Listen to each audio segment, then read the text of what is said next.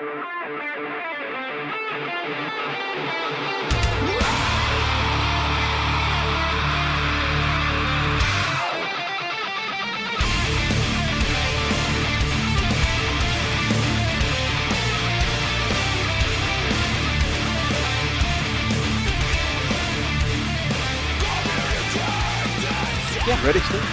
right. Here we go. Today is Sunday, November 8th, 2015, and this is episode 138 of the Defensive Security Podcast. My name is Jerry Bow, and joining me tonight, as always, is Mr. Andrew Callett. Hey, Jerry, how you doing, sir? I'm great. How are you? Good. I'm sorry to everybody we did not record last week. My fault. Had too much going on, so. Yeah, I was pretty busy too, so I can't blame just you. But we're back today. That's back right. This week. That's all that matters. That's true. I mean, there was crying. There was. I even had one fan self-immolate outside the compound because we didn't record last week. You want to talk about guilt? Wow, that's. I know. Wow. So that was a mess to clean up too. Anyway. So hey, let's.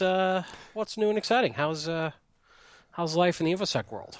It's been busy. How about you? Busy. I think Bob was off the coast of California last night. Yeah, he apparently did something with a submarine. It was a little weird. He gets around. Yeah. Anyway, it's crazy. Caused a big panic, though. Fortunately, somebody disabled the warhead, from what I understand. So I'm not saying it was North Korea. Yeah. But yep. It was North Korea. So I still think we were shooting down aliens. Illegal aliens? Maybe. That seems a harsh way to... Anyway, let's not get into politics. So you want to talk about some stories? Yeah, well, first off, we have to remind our listeners that our thoughts and opinions expressed on the show are ours and do not represent those of our employers. So... That's true. So with that, we will get into our stories, the first of which comes from Ars Technica, and the title is... Crypto email service pays $6,000 ransom, gets taken out by DDoS anyway. However, I'll warn you right up front, it's a bit of misleading headline. Yeah, it's kind of a complicated story. So the deal here is that a secure email provider named ProtonMail was DDoSed off the internet.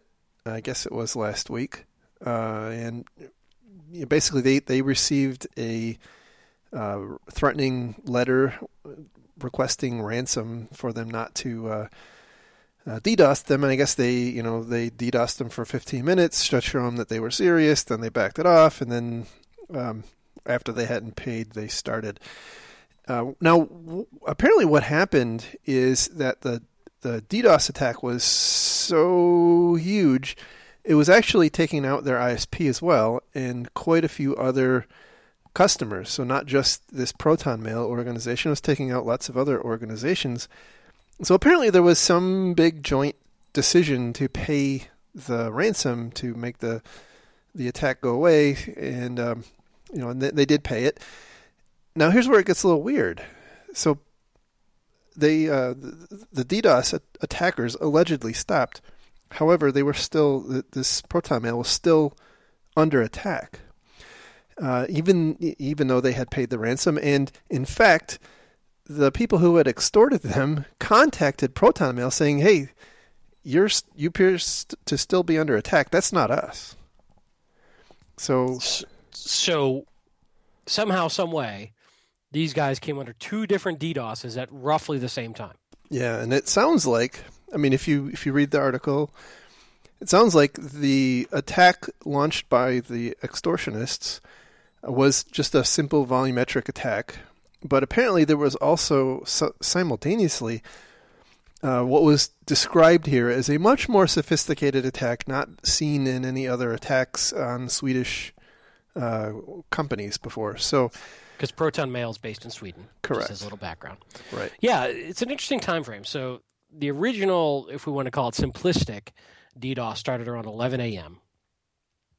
And it was big. I mean, it was hitting, up to, they don't really give the stats, but it was big enough that it was hurting. But around 2 p.m., the attackers And this may be a separate group. This is what's interesting. This may be a different DDoS, or maybe the same. We're not sure. It's implied it's a separate group.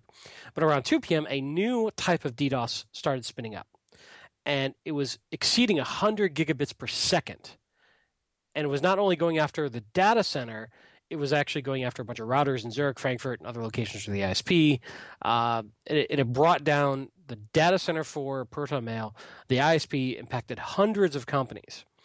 And what's interesting in this, and part of this is also sort of being based off a blog post that Proton Mail put out. But there's a quote in here that I, again, this is like one of my trigger terms. So warning, trigger term coming. Actually warnings about triggers are starting to become a trigger, which is a different problem. Anyway, they're saying the second attack was much more sophisticated and exhibited behavior of a state-sponsored attacker. There's that state-sponsored attacker. Because only a state sponsor could have a sophisticated DDoS, apparently. That's true. They don't actually say what specifically made them think it was in the realm of a state-sponsored attack. However, as far as I could tell, it seems like the attacks are actually going after some infrastructure components of their upstream providers rather than they themselves. Yeah. And to quote them, it just said that it was more technically sophisticated and it was targeting weak points in the infrastructure of their ISPs. Yeah. So what's also interesting is that Proton Mail also put out a very, very, very firm statement that they paid this ransom under consultation with everybody being impacted, and it was causing hundreds of thousands of Swiss francs in damages by all these other companies. So they went ahead and paid it. But the attacks continued nonetheless. Now, whether or not it was the same group still attacking them is somewhat up in the air, even though the first group denied it was them. Anyway, point being, Proton Mail said, quote, "This was clearly a wrong decision, so let us be clear to all future attackers. Proton Mail will never pay another ransom," end quote. Now, what's interesting about this is, depending on how you read the article and depending on what you believe, them paying the ransom actually stopped the first DDoS. And coincidentally, I guess, apparently, a second, more sophisticated DDoS spun up at the same time. Yeah, and at some point, you lose that sense that things are coincidental. But what's interesting is, because of the second attack affecting hundreds of customers, it could have been a coincidence. It could have been law of large numbers, that somebody else just happened to be targeted at the same time. Certainly, I don't know. Certainly possible. Well, I think the thing that makes me wonder is that it eventually stopped. Well, DDoS first get bored. I mean, they've got to go have their Hot Pockets and Doritos at some point. But not state-sponsored DDoSers. Yeah. So wrapping back to the headline. The headline implies that they paid the ransom and the guys took the ransom and still kept DDoSing them. We're not sure that actually happened. Somebody kept DDoSing them. It may have been the same group. The group who originally took the ransom denies it, which in some ways makes sense, right? They want to maintain credibility, just like crypto lockers, that if you pay us, we'll stop, to encourage people to keep paying them. Right. So this gets all sorts of convoluted. Yeah. I think that I think the issue is for us, it's kind of a damned if you do, damned if you don't type of situation. Now, I have not heard of another situation like this. I don't know that it's all that common for organizations to pay the ransom, but at the same time, I'm not sure there's a lot of tracking that goes on to tell when people do. So I believe that this type of extortionist DDoS is very common. I know of a number of companies that have had extortionist demands with small-scale DDoS attacks thrown at them, and for a relatively small amount of money, say, "Hey, we won't do it. We won't continue to do it." I think that happens all the time, especially in the financial services industry. I have no idea how often people pay those ransoms. I think that's the key.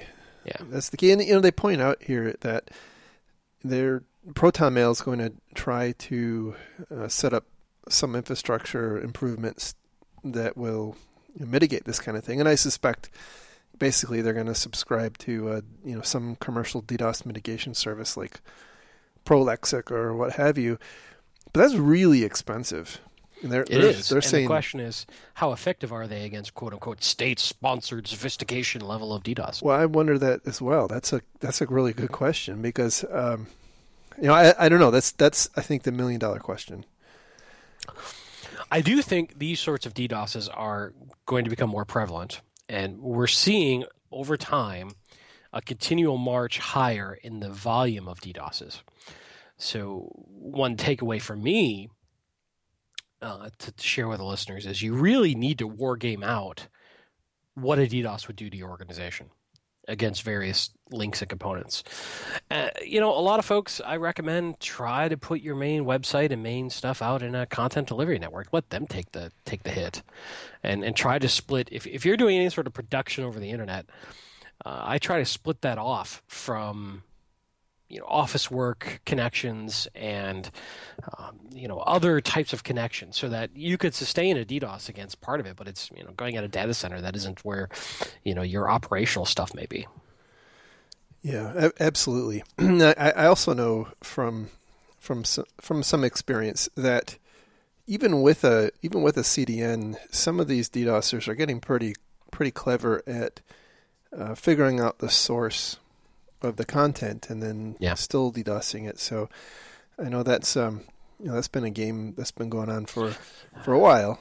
I did talk to Bob the other day, and I think he might have been maybe Syria, I don't know, but he was telling me that sometimes what folks will do is that he'd been involved with was during the DDoS try to move whatever the effective equipment is under attack into a Prolexic or CDN during attack. But I'll tell you, that's a very expensive route to go while you're under attack. And my recommendation, like most of the time we talk about these things, is you're much better off having a plan and having the capability built up when you're not under attack than trying to react to the attack itself.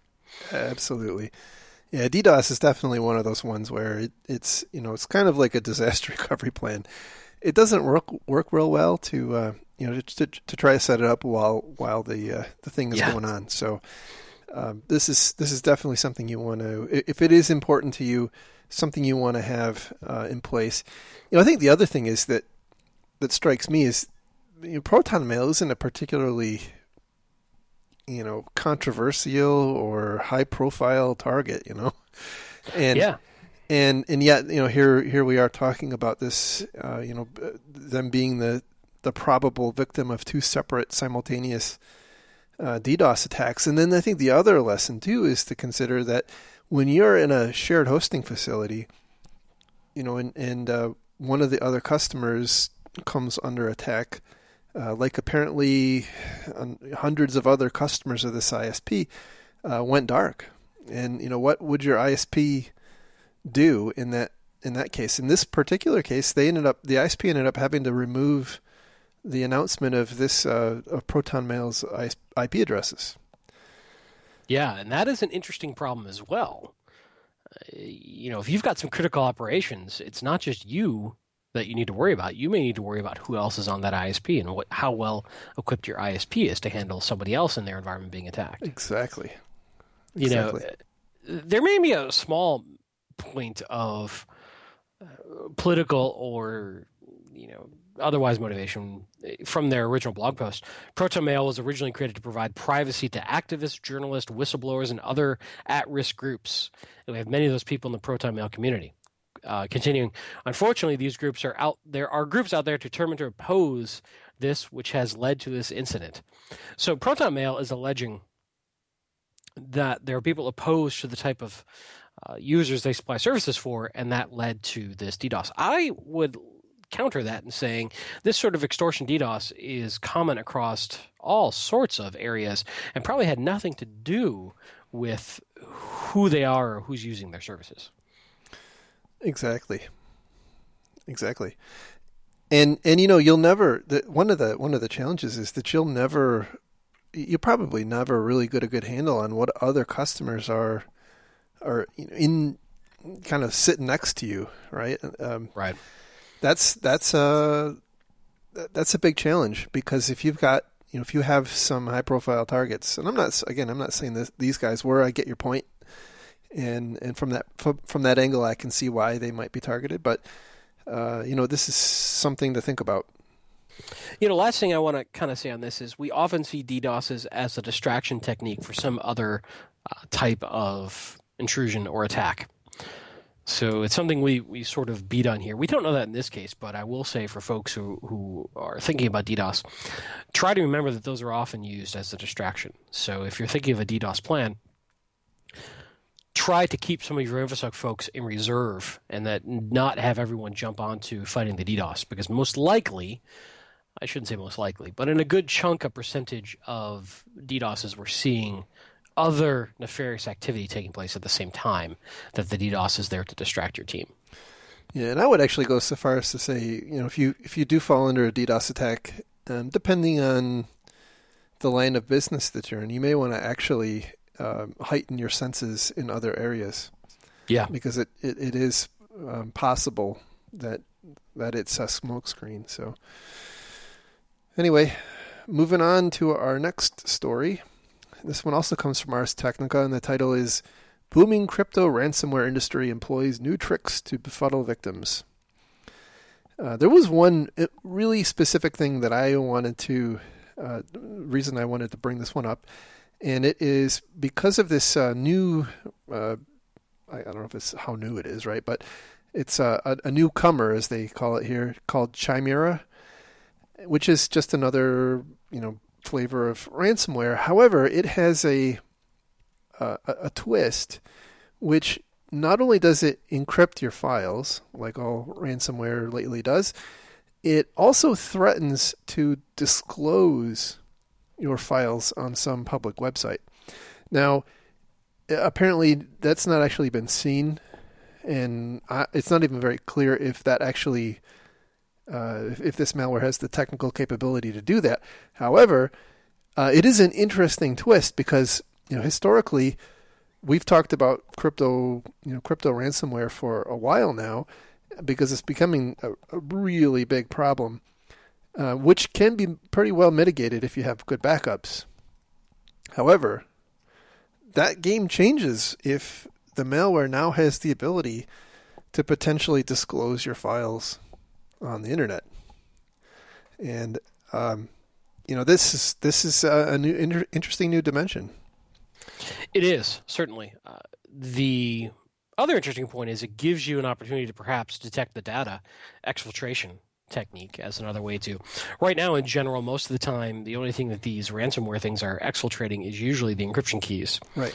If we're now exfiltrating full data-sized files, maybe, hopefully, you've got something to detect that, maybe.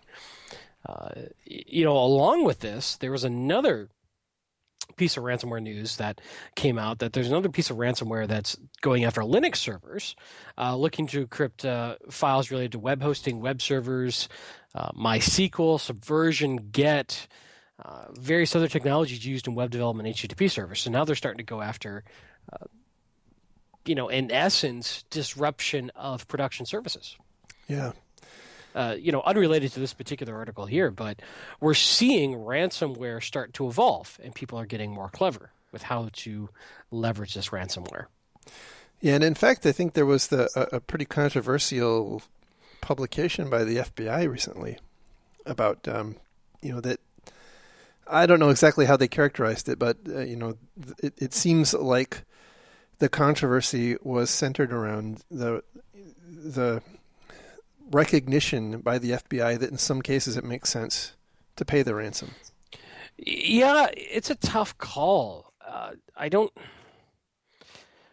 I really look at the FBI saying, look, we're being honest with you. This is not something that you're going to call your local IT guy and he's going to fix for you. Right. This is really hardcore encryption.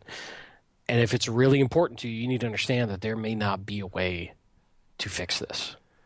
Yeah, that was I think that was my read of it too. I think that the challenge though is just like with the previous story, it kind of creates a moral hazard, right? Because if you start paying the ransom, it just makes this industry grow, and it perpetuates, certainly. And it might not necessarily be, especially in the case of ransomware, it's not usually a targeted type of attack. It's just kind of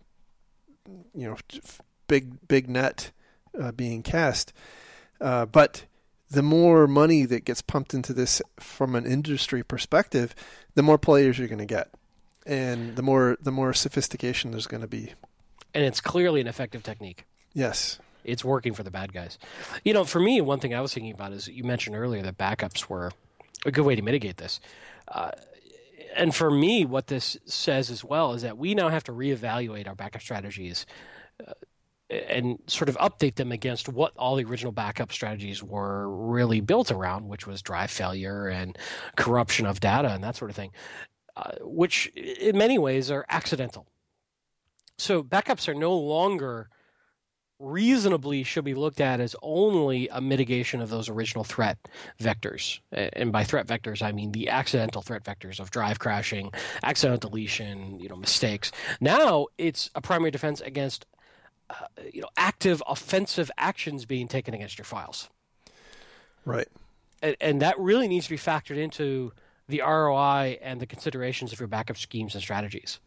And that probably changes the equation of how much money you should spend on your backup strategies. The ROI just changed dramatically as this is starting to flourish. Yeah, absolutely. And, but backups have been kind of that thing we don't think a lot about. It's a solved problem for a lot of people, but I don't know that I think it's worth a good, hard second look in the era of crypto locking. Yeah, absolutely. Now, specific to this, the particular issue here in the novel thing is again the data. They're threatening to disclose the data, not just encrypt it. And again, I'm not actually writing any technical details about how the data is exfiltrated. Is it being exfiltrated? Assuming that this capability actually exists and it's not just a paper tiger. Is the data exiting in its encrypted form or in an unencrypted form? And because that's a different way to look for it, right? It makes data loss prevention a little more difficult if it's being encrypted on the way out. It really does start to point to the importance of egress filtering. Just kind of broad-based egress filtering, and in my view, also segmentation and isolation of important things away from, your web browser and your email. Yep. So, but much easier said than done. But that's yes, right. Absolutely. So, so watch this space. I think ransomware seems both really, when you pair this with the previous story, it does seem like there is a robust ecosystem and economy developing around the concept of ransom-based attacks, whether it's on the endpoint or in the network. And I do wonder what's next. This seems like an area that has some rapid development. I would agree. And a lot of people have asked recently, okay, so what do I do to stop ransomware? And the reality is ransomware is really the payload that could be attached to any type of exploit against the endpoint or a server. Right. So there is no one magic defense against the original compromise. It is the same defense you would take against any type of malware. So you got to remember that there is an exploit component and a payload component, and they could be completely separate beasts. That's right. So you had mentioned the Linux ransomware that's been discussed recently. There's not there's been quite a bit of analysis about the actual malware. However, the actual delivery mechanism isn't known. That's speculated to be that it's coming in through SSH and weak passwords. But again, that's not known. But I think to your point, it can come in through web-based drive-by exploits. It can come in on an email attachment, flash drive, a Trojan download. You go and download some piece of software. There's a whole host of ways that this stuff can happen. And, I think phishing or really email-based delivery of malware is constantly in kind of a neck and neck race with drive-by downloads, or drive-by exploits. And so, 1 year, one will be up higher than the other, and then it'll flip-flop. So, there's if you can take care of those two vectors, you're going to solve a lot of the problem. But, again, much simpler said than done. Exactly. It's a very, very complex issue. Exactly. And, in general, our sort of charter for the show is to try to take away some lessons learned and something to help us make our lives easier long term. But this is a tough one. Yeah, I mean, certainly from an endpoint perspective and also from a server perspective, I think whitelisting will go a long way. Yeah, you took the words out of my mouth. Whitelisting, good file integrity monitoring, good backups, good separated versioning control of your backups. Don't have just one version of backup that automatically happens whenever a file changes because you'll just back up the encrypted file. How'd that work out for you? That's right. But yeah, I'm a big fan of whitelisting. Now, I'll tell you, whitelisting can be a challenge for a lot of organizations to implement. It really does remove a lot of flexibility in an environment if you don't run it very, very properly. And a lot of people are very gun-shy of whitelisting, but it's very effective. It's not perfect, but it's very effective. Yeah, definitely. And I think the other thing that I will mention is that my observation, especially from after talking with Bob, a lot of the historic protections against this, that not whitelisting specific things like removing administrator rights and antivirus are really ineffective, right? Because this runs generally in the context of the user, and all it needs to do is have the ability to write to the data files, which the user already has rights to. The user has rights to anyway, and yeah. And also on file shares too. So, it is becoming, in my view at least, more important to entertain the options available that more affirmatively drive control on these endpoints, because this kind of handling things by exception is really not working anymore. Yeah, I would agree. But it is by far the 95th percentile of what people are doing. Oh, absolutely. And it's that way for a reason, right? This is, and doing it any other way historically has been very expensive. And I suspect that as time marches on, vendors will hopefully figure out some ways to make this more palatable. But I think in general, we're not there yet. Yeah, agreed. So moving on to our next story, which comes from the Register, and the title is Anti-Ad Blocker Firm Pagefare's Users Hit by Fake Flash Update. Oh, the pain and the irony. This is so awesome. So, and by awesome, I mean terrible. Yeah. So you're in awe of the terribleness. Yes. So as ad blockers become more common, that becomes a big problem for the content companies, the websites, the news websites and whatnot, because that's how they make the money, right? They make the money with ads.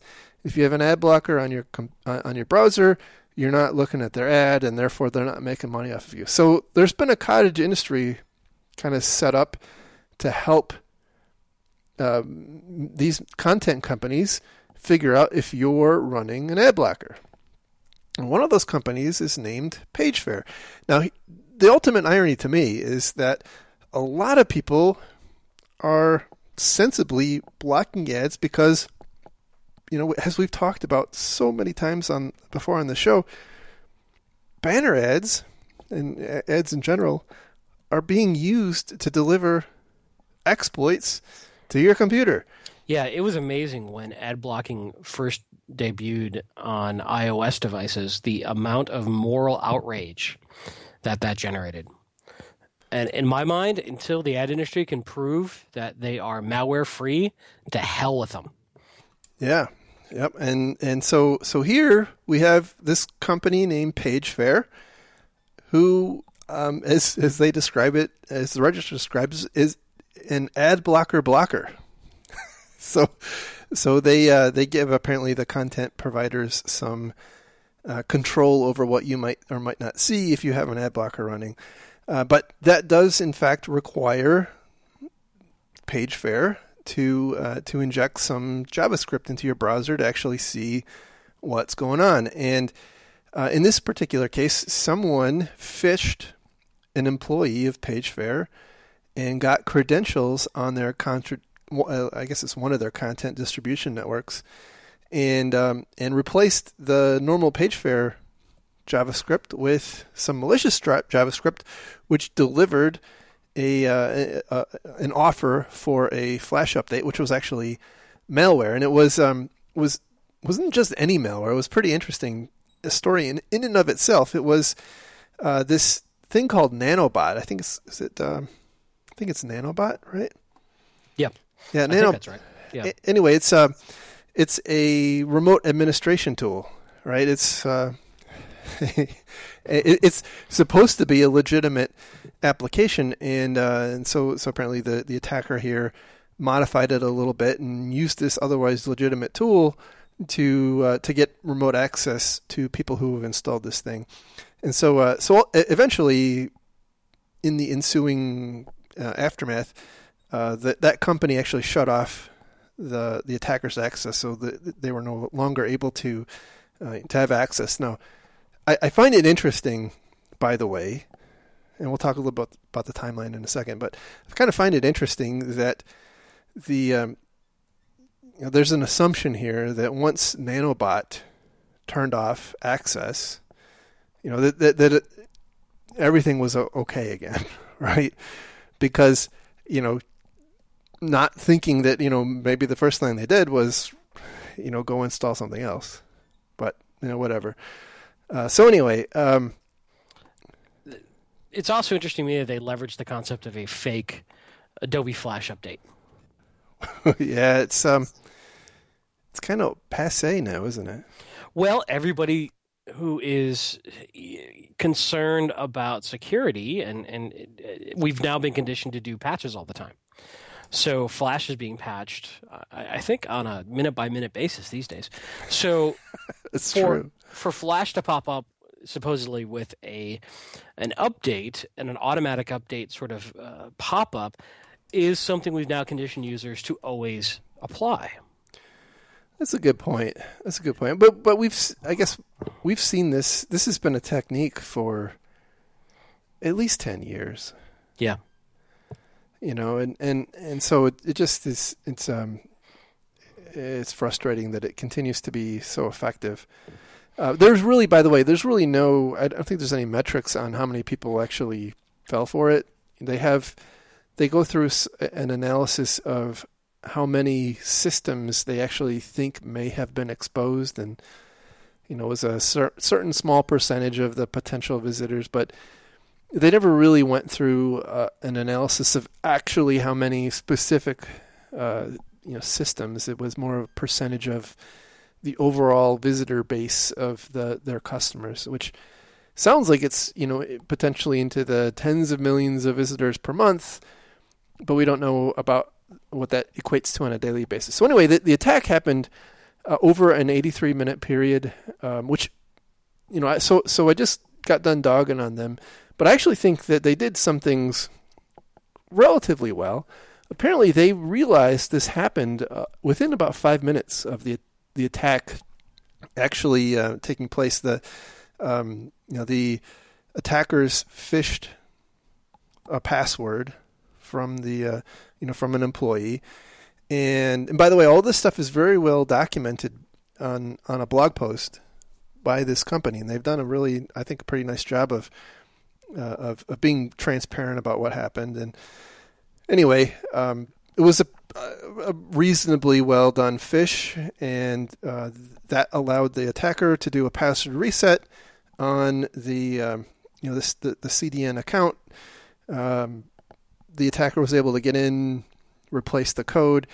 Now, it's not very clear how PageFair became aware that there was something going on, but they again apparently became aware of it within 5 minutes, and then they started working the issue. It took about 30 minutes. Fairly good. I think that's pretty good. Yeah, you got to give them props for that. That's what I think more of these groups should be doing. But you could also say, hey, it shouldn't happen in the first place. But we also know that breaches are going to happen, so detection is absolutely imperative. Yeah. So they then it took them, I think, another 30 minutes or so to basically start changing DNS. They started undoing DNS settings, their zone settings, pointing to that CDN, and that propagated over a period of time. And then I think it was within an hour or so they had flushed all that out, and that they felt that they had mitigated the problem. And so again, the timeline on their blog post is pretty elaborate. It's a good read. I got the sense that they really were kind of making it up as they went along, but it also sounds like they had some competent people working on the response. So interesting thing. It's frustrating that it happens. I kind of find the whole thing a little reprehensible because they're trying to stop the thing that delivers the malware that they ended up delivering themselves, which it's really frustrating to me. It's an inevitable arms race. It will continue. I agree. And it goes back to be careful what you enable in your browser. Yeah. Now, there's some interesting things. The CEO in his blog post goes on to describe how they have changed quite a few of their operational practices to help avoid this in the future. Things like they have changed all their password recovery, from their vendors to be a dedicated email address that they don't use for any other purpose. So I think that was one interesting takeaway. I'm glad that they say all the auth creds have been reset, but they don't say anything about going to two-factor authentication. Well, they did say they went through and enabled multi-factor authentication for everything. Oh, you're right. That they could. Yep. And then I skimmed it. Yep. And then they were going to consider replacing any vendors that don't offer multi-factor authentication. Yep. So which is an excellent technique to fight password reuse, which is kind of what we had here. Yeah, definitely. So it's certainly not a great thing that it happened. I think we can take a look at their response and the things that they are doing, the lessons that they've learned, and learn ourselves from it. I think that the idea about funneling all of your password resets into one account is an interesting thing. I do wonder about now the risk of that particular account. Right. Right now, maybe that's less. It's less risky because it's not necessarily known, right? But it's not known to the attacker. It's not a used account. But there's no perfect solution there, other than again the multi-factor certainly puts them in a better place. So anyway, moving on to our last story. This one is from Info Security Magazine. And the title is IT Personnel Are the Riskiest Business Users. This is my shocked face. So this is a article about a report from Intermedia. It's called their Intermedia 2015 Insider Risk Report. It's actually kind of an interesting read. It's like 30 pages long, but it's mostly pictures. The takeaway that we know how much you like picture books. I do, especially like the hard, the ones with the really big, thick pages. Yeah. And the pop-ups. And the pop-ups, that's right. Yeah, we should make a pop-up book about fishing. I like it. Part of our new media empire we're expanding into. That's right. That's right. The takeaway I took from that report, by the way, is that the older baby boomers who are only in the job for less than a year are your best employees. The long-time millennials, you just don't want those. Those are bad news. Wait, what? Well, so the report basically goes on. Have you been drinking again during the show? I have not. Okay, all right. No. So hear me out. They go through and analyze the security behaviors of employees. I think they sampled 2,000 employees, and they do it on a couple of different dimensions. They do it based on the age group. So they have millennials, Generation Xers, and then the baby boomers. And they found that on the spectrum, the least risky were the baby boomers, and the most risky were the millennials. The millennials do, they share their passwords, store files on personal accounts and things like that at a much greater rate than the other age groups. The other dimension they looked at, or another dimension they looked at, was how long the employees had been with the organization. And before we get into that, Sure. For the first metric, I would say that may indicate those who are more familiar and comfortable with technology are more aware of the capabilities and possibilities and are more inventive in subverting the controls in their environment. I think that's a fair assessment, yeah. Although you can definitely make that argument if you compare the millennials versus baby boomers, but I'm not sure that you can do that against the mid-career people. So, yeah. Another was where I was going. Another one of the dimensions is IT versus non-IT industry workers, and the IT industry workers. So, employees of an IT company are more likely to participate in risky behavior than non-IT. And then a third dimension was IT professionals versus non-IT professionals in the same organization. And IT professionals on most of the dimensions were considerably more apt to take on risky behaviors like sharing passwords and installing software than their non-IT counterparts, which is kind of a counterintuitive, I think at least, finding in some regards. I do think that a lot of IT people, and especially security people, kind of think that they have a magical, I guess, fairy dust that surrounds their computers and their fingers that keeps them safe. And so you have to kind of... Well, we've heard this many times of InfoSec pros too, saying, I don't run AV, I don't run this at home, I just know how to be smart. And that might have worked 10 years ago. I don't know that does anymore. I don't think so. I think it's very, very dangerous, especially when you consider that these are the people who also have the highest levels of access. Which, again, we keep arguing that you really need to split the accounts for these folks. They need a non-admin account for the day-to-day stuff and an admin account for only when they need it, and train folks to use it and log the hell out of activities in that admin account. Yeah, absolutely. But it's so rarely done. Yeah. So the only other thing I would say too is that one thing I've seen in my career is sales folks are more than happy to break any and all rules and do a bunch of shadow IT if it helps them hit their numbers. Well, I think they're more likely to get air cover. Absolutely. As long as they're hitting their number, most of the time it's anything's fair game. Right. That's been my experiences, especially with sales and to some extent executives, but mostly sales will come up with some wacky thing that they liked at their previous job or whatever.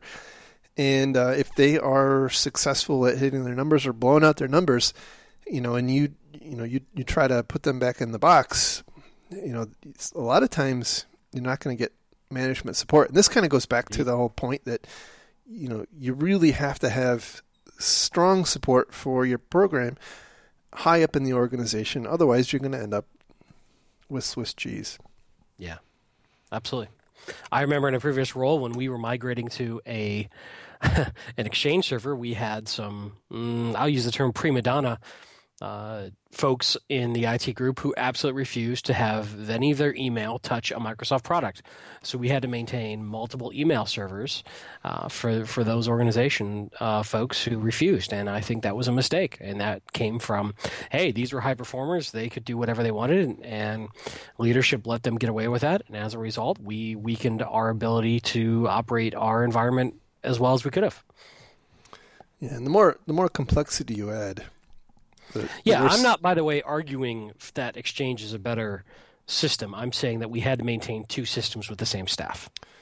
Yeah, exactly. It's more complex, right? I'm not, and anyway, that's another rant for another day. But it comes back to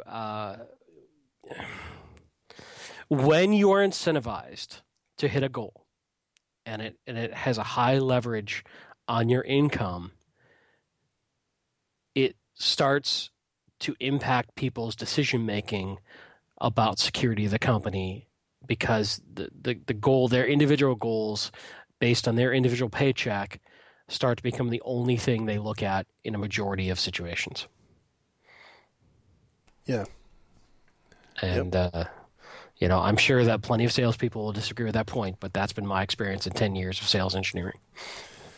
Well, I think there is also a counterpoint that says, to some extent, this behavior may be indicative that the IT department is not facilitating the needs of the group or of the organization. I would agree. I would 100% agree with that statement for 80% of the time. There's always that 20 percentile who are, oh, you want me to use Salesforce? I hate Salesforce. I'm not going to use Salesforce. What are you going to do about it? Right. Yeah. Fair enough. No, I think you're right. I think what you're hitting on, by the way, is the fundamental problem with shadow IT in general. Yes. If the IT organization isn't able to meet the goals and the needs of the business organization, then people will find a way. Right. So, but back to the original article about IT folks being much riskier, I think that's very fair, and I think it's something that we don't look at much. Yeah, and that was the interesting thing to me. And the other one, which was probably the most surprising to me personally, was the last dimension they looked at was the tenure of the employees. And so the employees who were there the longest had the greatest, they introduced the greatest risks or had the riskiest behaviors, as opposed to people who were there less time. And I thought that was really interesting. And I guess it's, they hypothesize that it's because these people are, they're kind of set in, they feel comfortable in the organization and don't feel as much at risk, whereas somebody who's new to the organization feels like they have to, they have to kind of be rule followers. And those are just hypotheses. But it is an interesting thing because I think the historical view is that most of the risk tends to be concentrated on the people who are new to the organization, and not the long-term people who are, quote, more committed. That is interesting. So, but yeah, from a takeaway perspective, the thing that I would like to leave people with here is it's not all about the users, right? It's also the IT department, because I really think in many ways the IT department is glossed over from a security perspective. We're given free rein. We allow these people in the IT department and in the security department to have the ability to install their own software and bypass the web filters and this and that and the other thing. And that may be necessary. I'm not disputing that it's not necessary. What I am saying is that think about the reasons that you do that for the average person, and then recognize that there's nothing special about an IT person being able to avoid those threats in today's world. So what are you going to do to mitigate that risk? Right. You have to consider it a high-risk environment and somehow in some way wrap some additional monitoring controls, something around that. Exactly. Yeah, I agree. Which just makes our lives more complicated and more difficult. But hey, nobody said security was easy. I think that statement you just made is really important, because I really do think that it's becoming, and I think vendors are a big part of the problem, right? That there's an expectation that security is easy, right? And there should be a way, we should be able to allow our employees to do that. And we just need to find the blinky box or the piece of software to install on their computer to make that all okay. Damn it, somebody read a Gartner report and solve this problem for us. But at the end of the day, security is hard, right? We have, in my view, in many ways, we've lost our way. And we've become very enamored with technology. Have we lost our way, or has the situation progressed faster than we've been able to keep up? And we're grasping at whatever life rings are thrown to us on the water that we're swimming in. I think it's certainly that. But at the same time, I think that when I say we've lost our way, I think we tend to think about things in terms of products rather than in terms of risks. Yeah, I agree. And we've, in my view at least, and partly it's I'm sure it's because of the ever expanding complexity of IT environments. It's very hard to wrap your head around them. But we don't really do, or and it's the magic pixie dust that these vendors sprinkle in front of us to say, I can make all your problems go away. Just sign a check. Right. And we believe it. We do believe it. And I guess what I'm saying is I think that we really, as an industry, need to get back to some extent to an actual consideration and analysis of architecture, design, and risk, and understanding how this stuff works, and then adding in, the magic pixie dust where it makes sense with a cogent understanding of its limitations and what it can accomplish and what it can't accomplish, and that's my rant for today. Yeah, I would agree, and I think that we have much more to say on that topic, and that's a long, long time to go through all that. Yep. So anyway, that's the show. Hope you liked it. If you did, give us some love on iTunes. And if not, send us an email, info@defensivesecurity.org. Or if you have any questions, comments, whatever, send us an email. We are a little behind on emails. I apologize. I know I owe some people some responses. Working on it. Yeah. Life happens. We and this is a weird but good problem to have, now get more emails and tweets than we can keep up with, which I never anticipated. So no. I'm sorry if I have not had a chance to respond to your email yet. Damn it, Khaled. I know. You can dock my pay. And you can find links to the stories we talked about on our website, www.defensivesecurity.org. And you can also find all of our 137 back episodes. And with that, we will talk again next week. thanks a lot for listening, and have a good one. Have a great week, everybody. We'll talk to you soon. Take care.